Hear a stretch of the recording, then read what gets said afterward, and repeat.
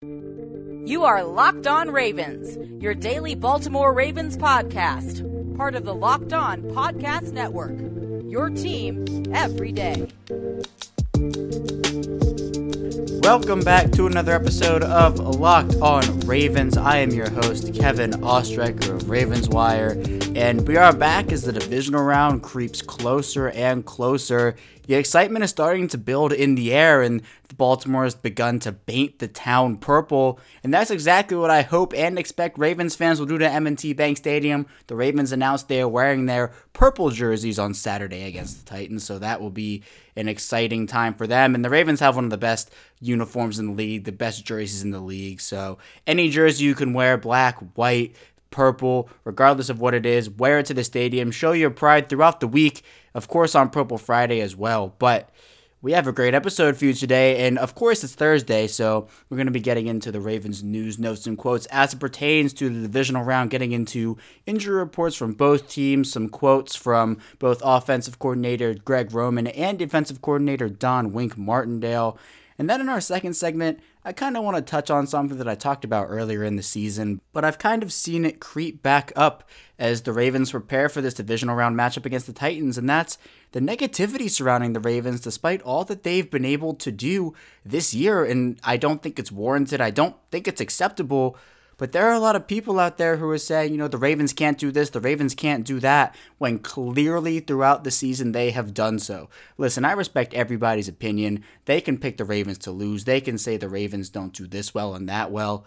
But have some backup for it. Have some evidence. These people, these high-up media professionals who go on TV, go on radio, they don't watch Ravens football the way that Ravens Nation does, the way that I do, and they just don't have the evidence to support what they're saying. So I'm going to get into kind of what they're saying, why they're saying it, and really why it's wrong. And then finally, we're going to get into, of course, our mini preview of this divisional round matchup between the Titans and the Ravens. So let's get into it. But before we do that, be sure to follow us on Apple Podcasts, Google Podcasts, Spotify. Everywhere there's a podcast, we are there. Daily content, Monday through Friday at 6 in the morning Eastern Time.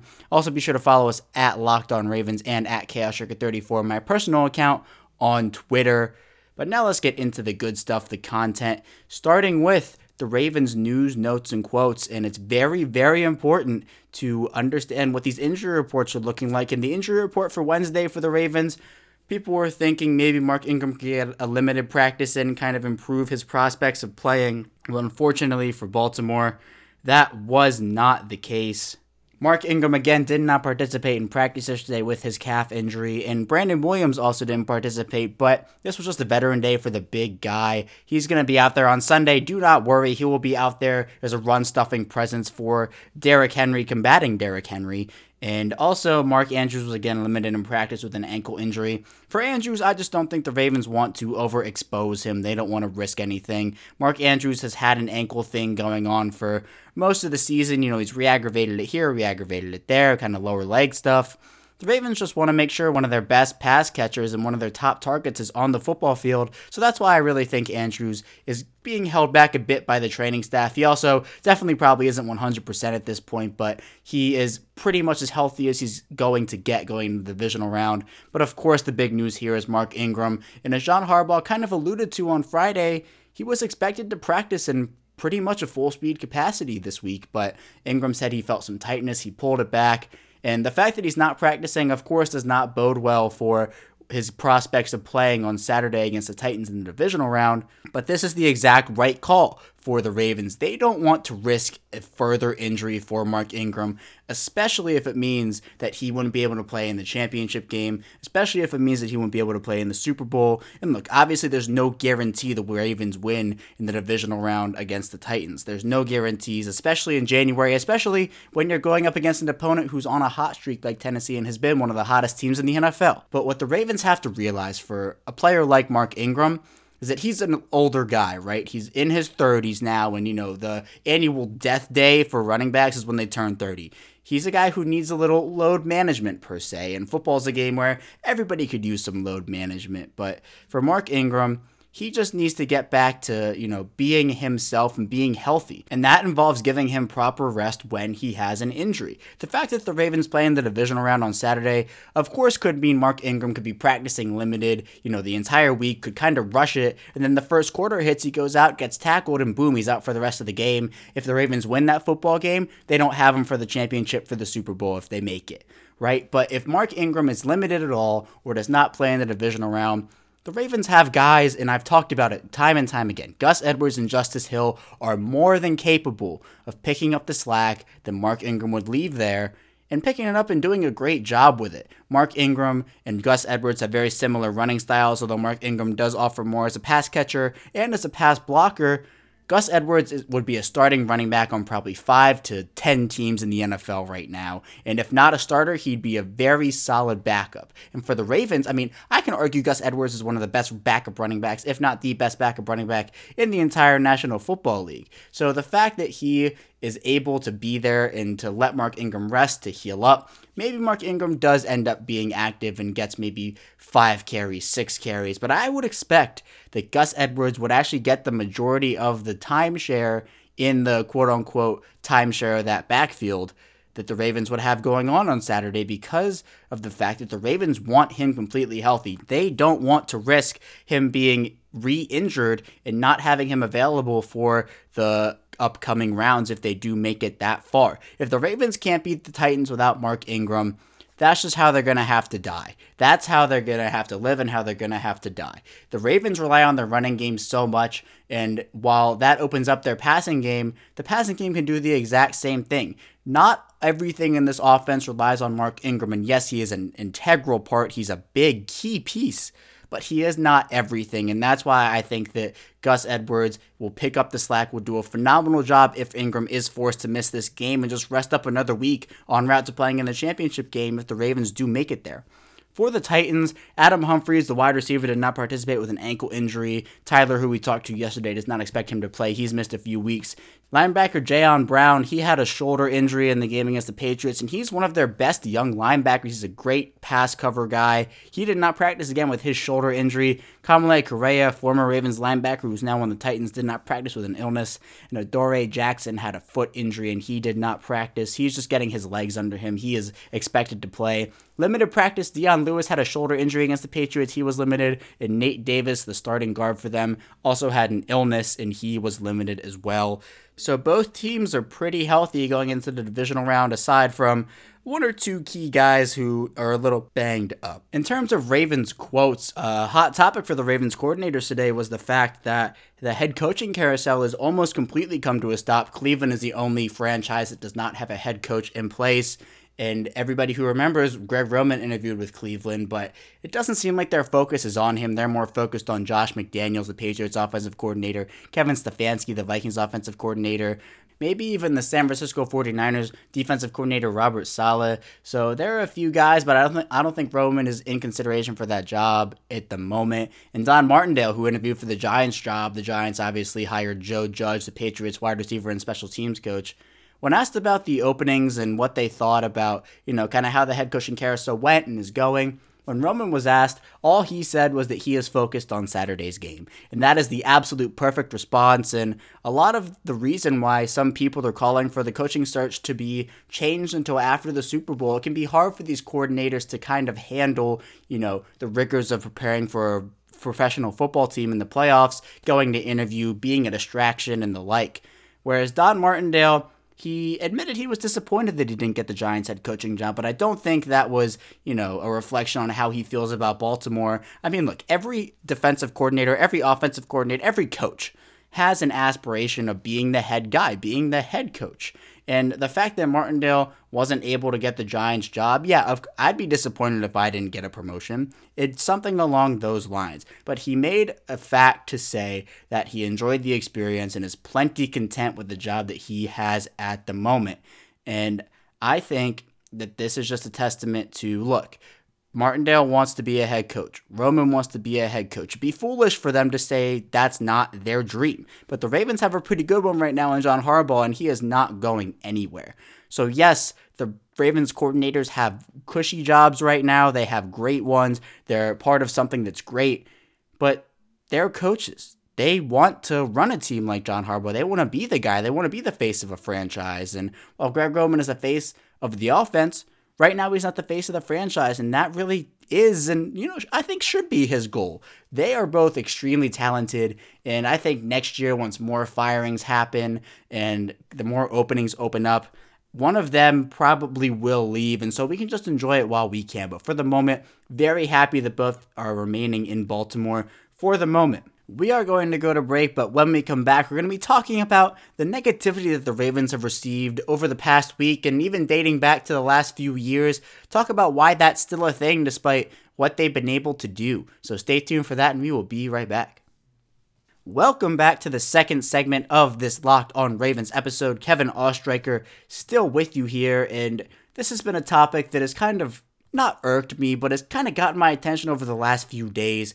For everything the Ravens have done this season, going 14-2, ending the year on a 12-game winning streak, having a top 5 defense and a top 5 offense, having the best rushing attack in the NFL, the MVP at quarterback, a lot of guys who have defied the odds, come in as pieces who were kind of cast off and make their presence known on a team like Baltimore. All that stuff that I just said, that's pretty good. If your team was like that, if people weren't fans of the Ravens, if the Cowboys are doing that, if the Jaguars are doing that, if the Chiefs are doing that, if the Bengals are doing that, that would be exceptional, all those things I just said. But somehow, even being the number 1 seed in the AFC, the Ravens are still getting disrespected by high-up media members, saying things like Lamar Jackson can't throw. The Ravens don't have the best rushing attack in the NFL. The Ravens are prone to being upset. The Ravens are too rusty. The Ravens don't have the talent to match. All this different stuff. And it was a pretty known fact that, the Ravens were a team over the last few years that didn't get a lot of media attention. And, Joe Flacco and Marty Mornhinweg, they ran a pretty vanilla offense. They weren't that exciting to watch, and they were pretty mediocre, so okay, I'll let that pass. But now the Ravens are doing something exciting. They're doing something innovative, and that's just one of the factors where the Ravens should be respected. When you see teams like the Patriots have dominance, you see teams like the Chiefs have dominance, even you see teams like the San Francisco 49ers who, had dominance this season. They're the number 1 seed in the NFC, and you're not hearing anything about, they can't do this and they can't do that. Somehow there's this negative stigma surrounding the Ravens, and that has kind of trickled into the playoffs, and I think that has to do with people forget. People have forgotten. The Ravens haven't played a meaningful football game since week 16. That's a long time ago, and I think that people have just forgotten, but that does not give them the excuse to disrespect the Ravens the way that they have. Let me give you an example, something that I tweeted out here. On First Things First on Fox Sports 1, Nick Wright, who really is not well liked among the football community. I don't really know why. I don't really have an opinion on him, but he said, quote, "Against good defenses, the Ravens beat you with running the football. Lamar is going to be a slightly different player." He said, "Against good defenses, the Ravens' way to beat you was running the football. Lamar is going to be a slightly different player in the postseason because there are no Miamis and Arizonas to beat up on, and teams are going to make him throw the football." End quote. My first reaction to reading this, I was honestly blown away. Because, like I said when I was introing the podcast, it's okay if people don't, like what the Ravens are doing. It's okay if people say the Ravens are going to lose to said team. I don't care about that. What kind of irks me, or not even irks, but, kind of grabs my attention is the fact that people will say this without having, any knowledge or minimal knowledge on what the Ravens do. This argument is dead. Nick Wright this argument is dead. Last season, this might have been an okay argument to say because, you saw it in the playoffs. The Chargers put 7 defensive backs on the field and made Lamar Jackson beat them throwing the football, and he could not do it. But this is a dead argument because Lamar Jackson went into the lab in the offseason. He made sure to improve his footwork, improve his accuracy, improve his spiral, improve his decision making.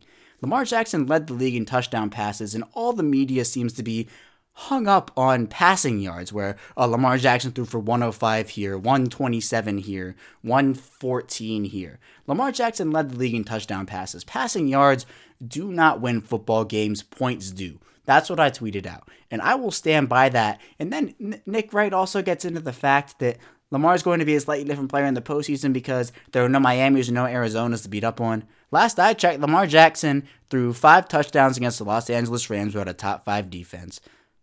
Lamar Jackson put up 30 points on the Patriots, excluding the Marlon Humphrey touchdown. That would be 37 if you include it. The Ravens played an extremely difficult schedule. Do I have to talk about Seattle? Do I have to talk about Houston? Do I have to talk about New England? Do I have to talk about Seattle, San Francisco, Buffalo, Pittsburgh twice? You could even throw Cleveland in there if you really, really wanted to.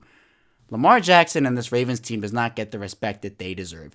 You see high-up media members after Lamar Jackson beats Jimmy Garoppolo, and the media members are saying, well, I was more impressed with Jimmy Garoppolo than Lamar Jackson. You see Lamar Jackson throw 5 touchdown passes, the media members go, well, is he the MVP yet? I don't think so. I still think it took a long time for media members to really accept Lamar Jackson as the MVP. There was a lot of Russell Wilson talk far into the second half of the season, and it was difficult for, Ravens Nation to get behind that because, just the pure dominance and the pure skill that Lamar Jackson has.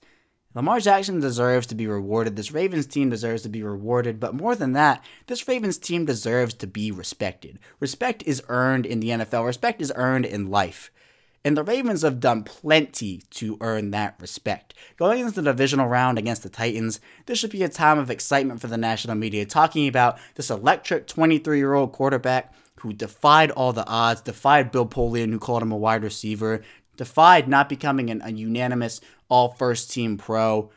He's defied everything. John Harbaugh, almost fired at the end of last season, got back. The organization went all in on him, gave him an extension, and he did this wonderful thing. Greg Roman, the defense, turned it around after week 3 and week 4. The Ravens have done a lot. And are they a perfect team? No, absolutely not. I can admit that. There are still some flaws on that team, but this should have been a week of excitement. Instead, what has kind of happened is the media has turned it into, all right, the Titans are going to knock off the top seed, or will the Titans knock off the top seed? And have kind of poured all this negative energy into, what should be a week of celebration for the Ravens fans, a week of excitement. And don't get me wrong, it's still a week of excitement. This has not deterred me from being excited and being happy and just all this stuff. The Ravens are the number 1 seed in the AFC. The Ravens have done all this stuff, and Ravens Nation, we know that we are witnessing greatness right here. But the fact that the media is kind of raining on the parade, I don't understand what the point is of that. And like I said, it would be okay if these media members were saying, well, look, here's where the Ravens match up, and here's what they're doing, and here's what they're not doing well. But there was no basis to this. Miami and Arizona, Lamar Jackson threw 5 touchdowns against Miami and had a dominant showing in Arizona too. That's not the point. Lamar Jackson played an extremely tough schedule. This Ravens team played an extremely tough schedule. And all that they're getting for it now is, well, the Titans might be the better team. The Titans might have the better rushing attack. I'm used to not having media exposure to Baltimore, and that's okay. But now the Ravens are 14-2, and they're getting the media exposure.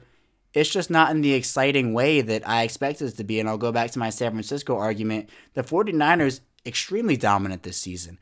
And all they're getting is praise right now. And I'm kind of sounding like a guy who's, butthurt about it or whatnot. I'm not butthurt about this, right? The Ravens love being the underdogs. The Ravens love, kind of showing up and proving everybody wrong. And by no means, and no stretch of the imagination, of the Ravens, quote unquote, underdogs right now. But, they're getting hated on a little bit, and that's going to motivate them. It's bulletin board material. And I just wanted to bring this up because, look, the negativity surrounding this Baltimore team will most likely never go away. And the negativity surrounding Lamar Jackson most likely will never go away. It will become less and less and less as they dominate and as Lamar Jackson dominates. But there will always be those Bill Polians out there. And my message to Ravens Nation, just block it out.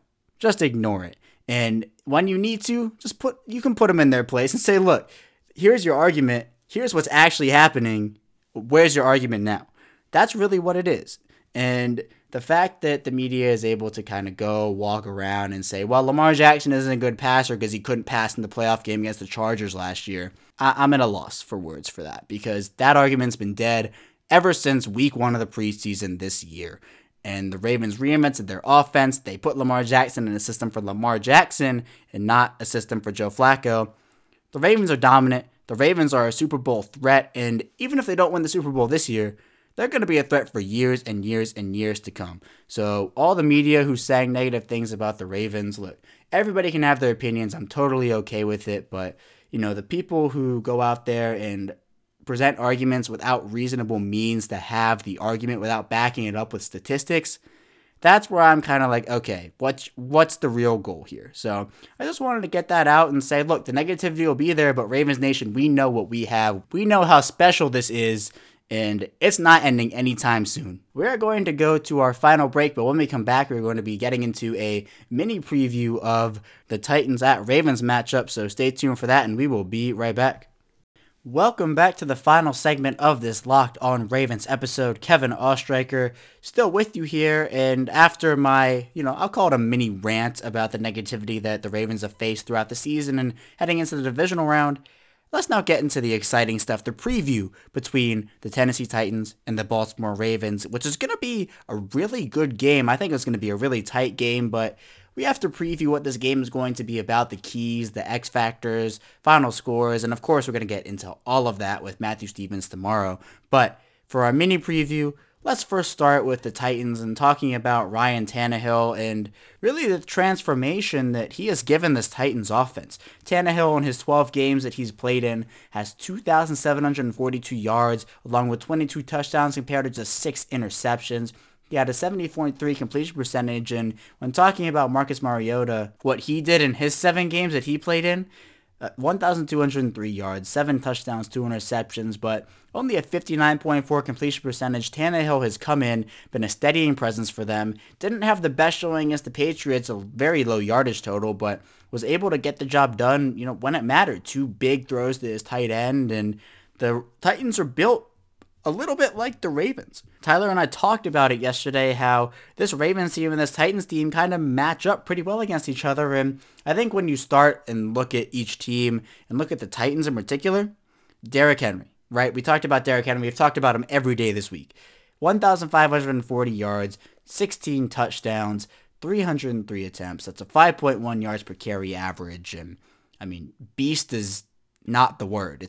He's a beast, but he's also electric, and, he's fast, he's big, he's physical, he's very hard to tackle, and if the Ravens can neutralize him, if the Baltimore offense can get out to, let's say, a 14-3 lead, even a 14-10 lead in its early second quarter, even close to halftime, the Titans won't have the luxury of controlling the game like they did against the Patriots. That game was pretty close. The Titans had the luxury of controlling that football game. I think that if you score 20 points against the Ravens defense, you're not winning that football game, and that would be one of the highest totals the Ravens had given up since week 7. They allowed 21 points once and 20 points once. The fact of the matter is, the Baltimore offense is so much more electric than the Patriots offense. The Baltimore offense is, I'll say it, so much better than the Patriots offense. Tom Brady didn't look right this year. He didn't have any weapons around him. The Ravens have Lamar Jackson. The Ravens have Mark Ingram if he plays, if not Gus Edwards. The Ravens have Hollywood Brown, Mark Andrews, Hayden Hurst, Seth Roberts, Miles Boykin, Willie Snead, Justice Hill. I could go on and on. There are so many playmakers on that offense, so many guys the Titans have to account for. In the Patriots game, the Titans could really kind of shadow Julian Edelman, kind of put an emphasis on him and make Tom Brady beat them in other ways, and he wasn't able to do so. But the Titans are a pretty middling defense when it comes to actually looking at passing and rushing. In terms of passing, the Titans were the 24th ranked defense, giving up an average of 255 yards per game. And when you flip that and look at rushing, they were the 12th best team, giving up 104.5 yards per game, but just 4.0 yards per carry. This is going to be a game where the Titans have not seen the Ravens. I mentioned out of the 4 AFC wildcard teams to play, 3 of them had faced the Ravens. The one the Ravens are facing on Saturday, the Titans, were the one team who didn't face them. Preparing for Lamar Jackson in practice is so different from seeing him in the football game, and that's why the Ravens were able to get out to such big first quarter leads. They can't adjust to the speed that Lamar Jackson is actually running and the moves that he actually has, and Marcus Mariota is one of the best, I'll say, simulators of Lamar Jackson they can have. Built a little similar to him and, has a little bit of the same attributes, but there is no other Lamar Jackson. Lamar Jackson is unique to himself, and overall, I think the Titans are going to have a hard time in that first quarter, and if that's the case, and the Ravens get out to a 14-3, 14-10 lead, and, we're at 13 minutes in the second quarter, the Titans will not be able to control a football game, and with Tannehill, he can sometimes be forced into some bad throws. We saw it against the Patriots on the one interception he threw, and Tannehill is much improved. But that secondary of the Patriots, phenomenal. The Ravens have a secondary that rivals that. Marcus Peters, Marlon Humphrey, Jimmy Smith, Earl Thomas, Chuck Clark, and not to mention the defensive front of the Ravens, in my opinion, is a lot better to contain Derrick Henry just because of the big bodies up there. The Patriots were relying on Danny Shelton to take up double teams, and the Patriots linebackers are a little undersized. They weren't hitting their gaps right. The A gap and the B gap were getting left open, or guys were falling over each other. The fact of the matter is, Brandon Williams and Michael Pierce will most likely be in the game for most first, maybe even second down situations. You have Chris Wormley as a defensive end. Domata Peko can get in there and be a big nose tackle while Pierce or Williams gets rest. The Patriots didn't really have that size. Lawrence Guy was really their next biggest guy, and he wasn't really doing a ton. So I think the Ravens match up with Derrick Henry and that Titans offensive line pretty well, and the fact of the matter is that the Ravens offense can control the clock. They're not going to be able to put Derrick Henry out on the field to be a threat. They will neutralize that threat just by having their offense on the field and keeping Derrick Henry in that Titans offense cold on the sideline.